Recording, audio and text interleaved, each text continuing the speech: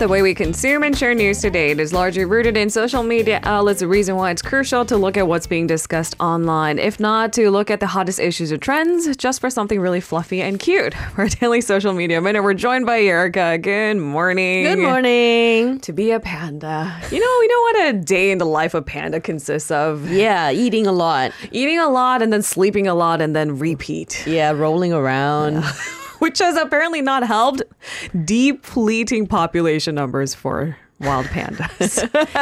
Well, some great news for the team as well as this theme park where they live, because it's a remarkable feat, actually. Yeah, it turns out. Yeah, giant panda twins were born in Korea for the first time through natural breeding. Like I said, the birth of these cubs, it marks, excuse me, a really important achievement in joint research between China and Korea on these adorable endangered species. So the twins were born to 9-year-old Ai Bao and her partner, 10-year-old Bao, both sent from China back in 2016. It was a 15-year lease program. Now, the twins were born on July 7th at 4:52 a.m. and 6:39 a.m. So what's the time gap there? 1 hour and 47 minutes apart. Does that still make them twins, or is Yeah. one significantly older? Yes, exactly. They're still twins. Okay. The older one weighed 180 grams at birth, and the younger one 140 grams. Their older sister, Fu Bao, is quite the celebrity here. Yeah, I was going to say, I've heard that name a lot. Yeah, since her birth, 14 million visitors, went to Everland to see her. Okay, so now it's like a family clan of 5. That's right. Something to look forward to for anyone who loves a fluffy creature. It's actually quite incredible how panda babies weigh less than 200 grams. Is anyone else amazed by that? This is when they're born, and they go on to grow to size, well, for what they are known for. Yeah, giant pandas. I know, right? So, of course, the first question we have to ask, are the cubs in good health? Yes, according to a spokesperson, both the mom and the twin cubs are in good health. Look at that. How is that a bear? Look at the baby. It's pink. It has no hair. It looks like a lizard almost, It's just too funny. How is that a bear? Seriously, they're so tiny. If you don't have visuals on it, I advise you to look up the images. You're right. They do look a little bit more like a lizard, less like a panda bear. Exactly. Now, give them time.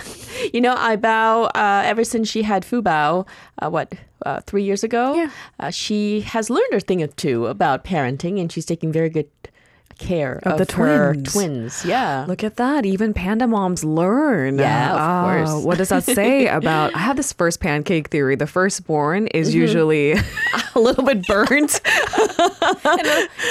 And then the second and third time around, usually parents, because, well, they're not human. They're pandas, but you get the gist, right? Yeah. I mean, they learn a thing or two. Maybe this time will be easier for the mommy panda. What are the chances of a panda giving birth to twins? Because Quite for low. humans, it's low too, right? Yeah, quite low. And also, pandas are known to be extremely difficult to get pregnant, to conceive, and to give birth. They only have one fertile season in a year. So it's not just about their reputation for being too lazy. Yeah, it's really just hard for them naturally to conceive. So the fertile season for pandas is somewhere between March and April, and they can only conceive within a window of just 1 to 3 days. Isn't that incredible? You wonder why they are an endangered species. You have a window of 3 days in an entire year to get it just right. And I've been looking at a lot of Fu Bao videos and the grandpa who takes care of it. There he is, I think. And I heard him mention one thing that, pandas in the wild, it's easier for them to conceive, but those in captivity, it's even more difficult for them to get pregnant. Oh, that's ironic. Yeah. I thought it would be the reverse because, well, we have technology, science to keep up with the data. It's the opposite. Okay, so it needs a little bit of help if it's kept in captivity and that caretaker who is perhaps just as famous Princess Wu Bao? Yeah. Now, it's going to take a bit of time for the public to actually get to see the twins. They will have to be closely monitored and all that stuff. And Everland said it will announce when these cubs will be revealed to the public. I think Fu Bao, she was, 6 months old when she was first introduced to the public.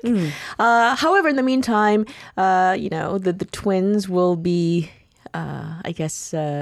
displayed on social media for everyone to see.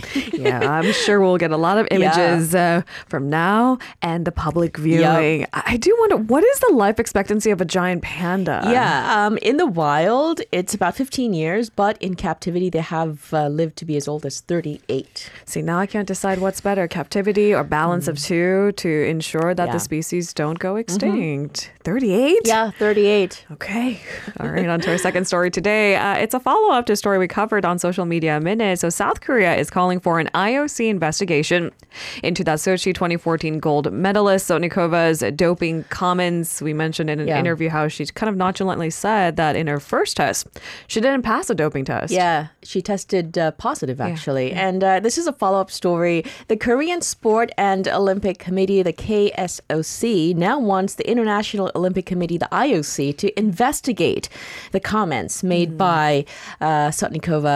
Like you said, she recently claimed on a YouTube show that she returned a positive doping test back in 2014 and how she was cleared by her second sample. Okay, so Sotnikova was the first Russian athlete to win women's singles in figure skating gold at her home Winter Olympics in Sochi. That was back in 2014. But the scoring and judging proved highly controversial at the time, including fellow athletes. That's right. Fans, even experts. Many observers felt Kim Yona should have won the gold. Now, the controversial YouTube video on the Tatarka FM channel has since been deleted, actually. Okay. But in the video, the now retired Sotnikova, claimed they found doping in 2014. But anyways, the second sample was fine, so everything was fine. Again, that angered a lot of people here in South Korea. Okay. I mean, I haven't seen the full interview. I don't speak Russian, so maybe I'm lost in this context. I ask of her, why now? What prompted her to give such an interview? What are we to make of it? And this is a really, really rare instance where an Olympic gold medalist came out and said herself that she tested positive in one of the doping test samples. That's right. Now, the Korean Anti-Doping Agency is gathering relevant data and information. And after it collects all the information that it needs, it's going to ask the IOC to look into this case. Now, the IOC has claimed it could not comment on Sotnikova's comments for now because there had been no doping case at the time. But the KSOC, again, wants to launch an investigation. But it's been 10 years. Yeah. How do you go about investigating this case? Yes, exactly. So according to the World Anti-Doping Agency rules, athletes' blood and urine samples have to be stored for 10 years. But we have such a short window left then. Okay. I know. It added that an IOC probe should be able to clear all suspicions. I think for now we'll just have to wait and see. But the issue has definitely been raised. Okay. And we don't know if the reinvestigation is going to take place. But I don't know. Drug testing technology has definitely improved over the last 10 years. That's also true. Yeah, maybe they will find something they couldn't in the past. We'll see. Okay, but there seems to be a little bit of urgency when it comes to that 10-year storage. We'll wait and see, as you've said. On to our final story of the day. This sounds like a dream if they can clean up the trash. Paris wants to reopen Seine for public swimming after a century-long ban. Yeah, so Parisians and tourists will soon be able to swim in the River Seine for the first time in more than a century.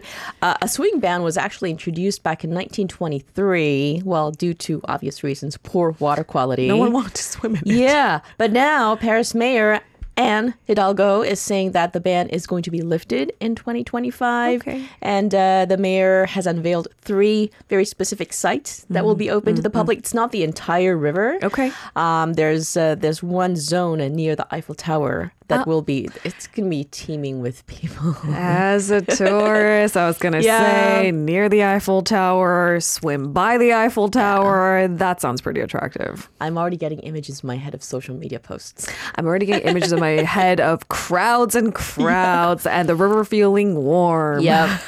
Now, the city administration confirmed the river's water quality has now been certified as sufficient or even excellent during dry weather.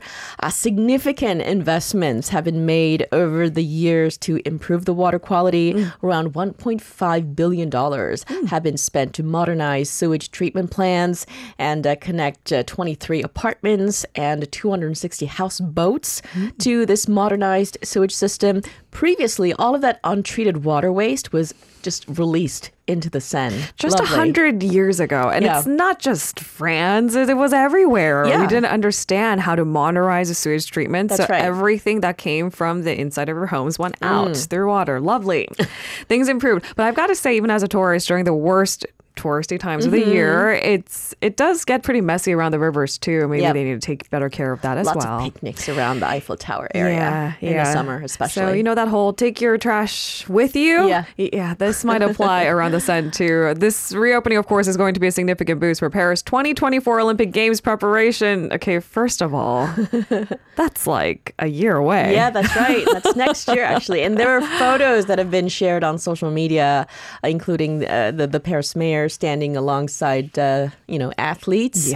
And actually, here's another news. Swimming competitions will actually take place in the river during the Olympics. And it marks the first time since the early 1900s that the river has been used for sporting events. I wonder how the athletes feel about it. It's different. It's not a controlled environment. And the rivers have currents as well. Exactly. Yeah, it's completely different from a contained water source. Do you think this excites the athletes or at that level, this irritates them? Won't they have to actually go in the river and train in the river as well? I was going to say, are they prepared for that? So many questions, but in theory, it sounds exciting. That's right.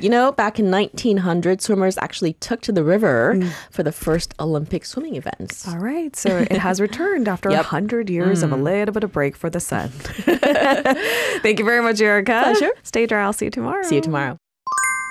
If you're listening to our program using the podcast service, just a reminder that we do go live Monday through Friday, 7 a.m. Korea Standard Time. So tune in and help us make the show more informative by giving us your input. See you bright and early on Good Morning Seoul.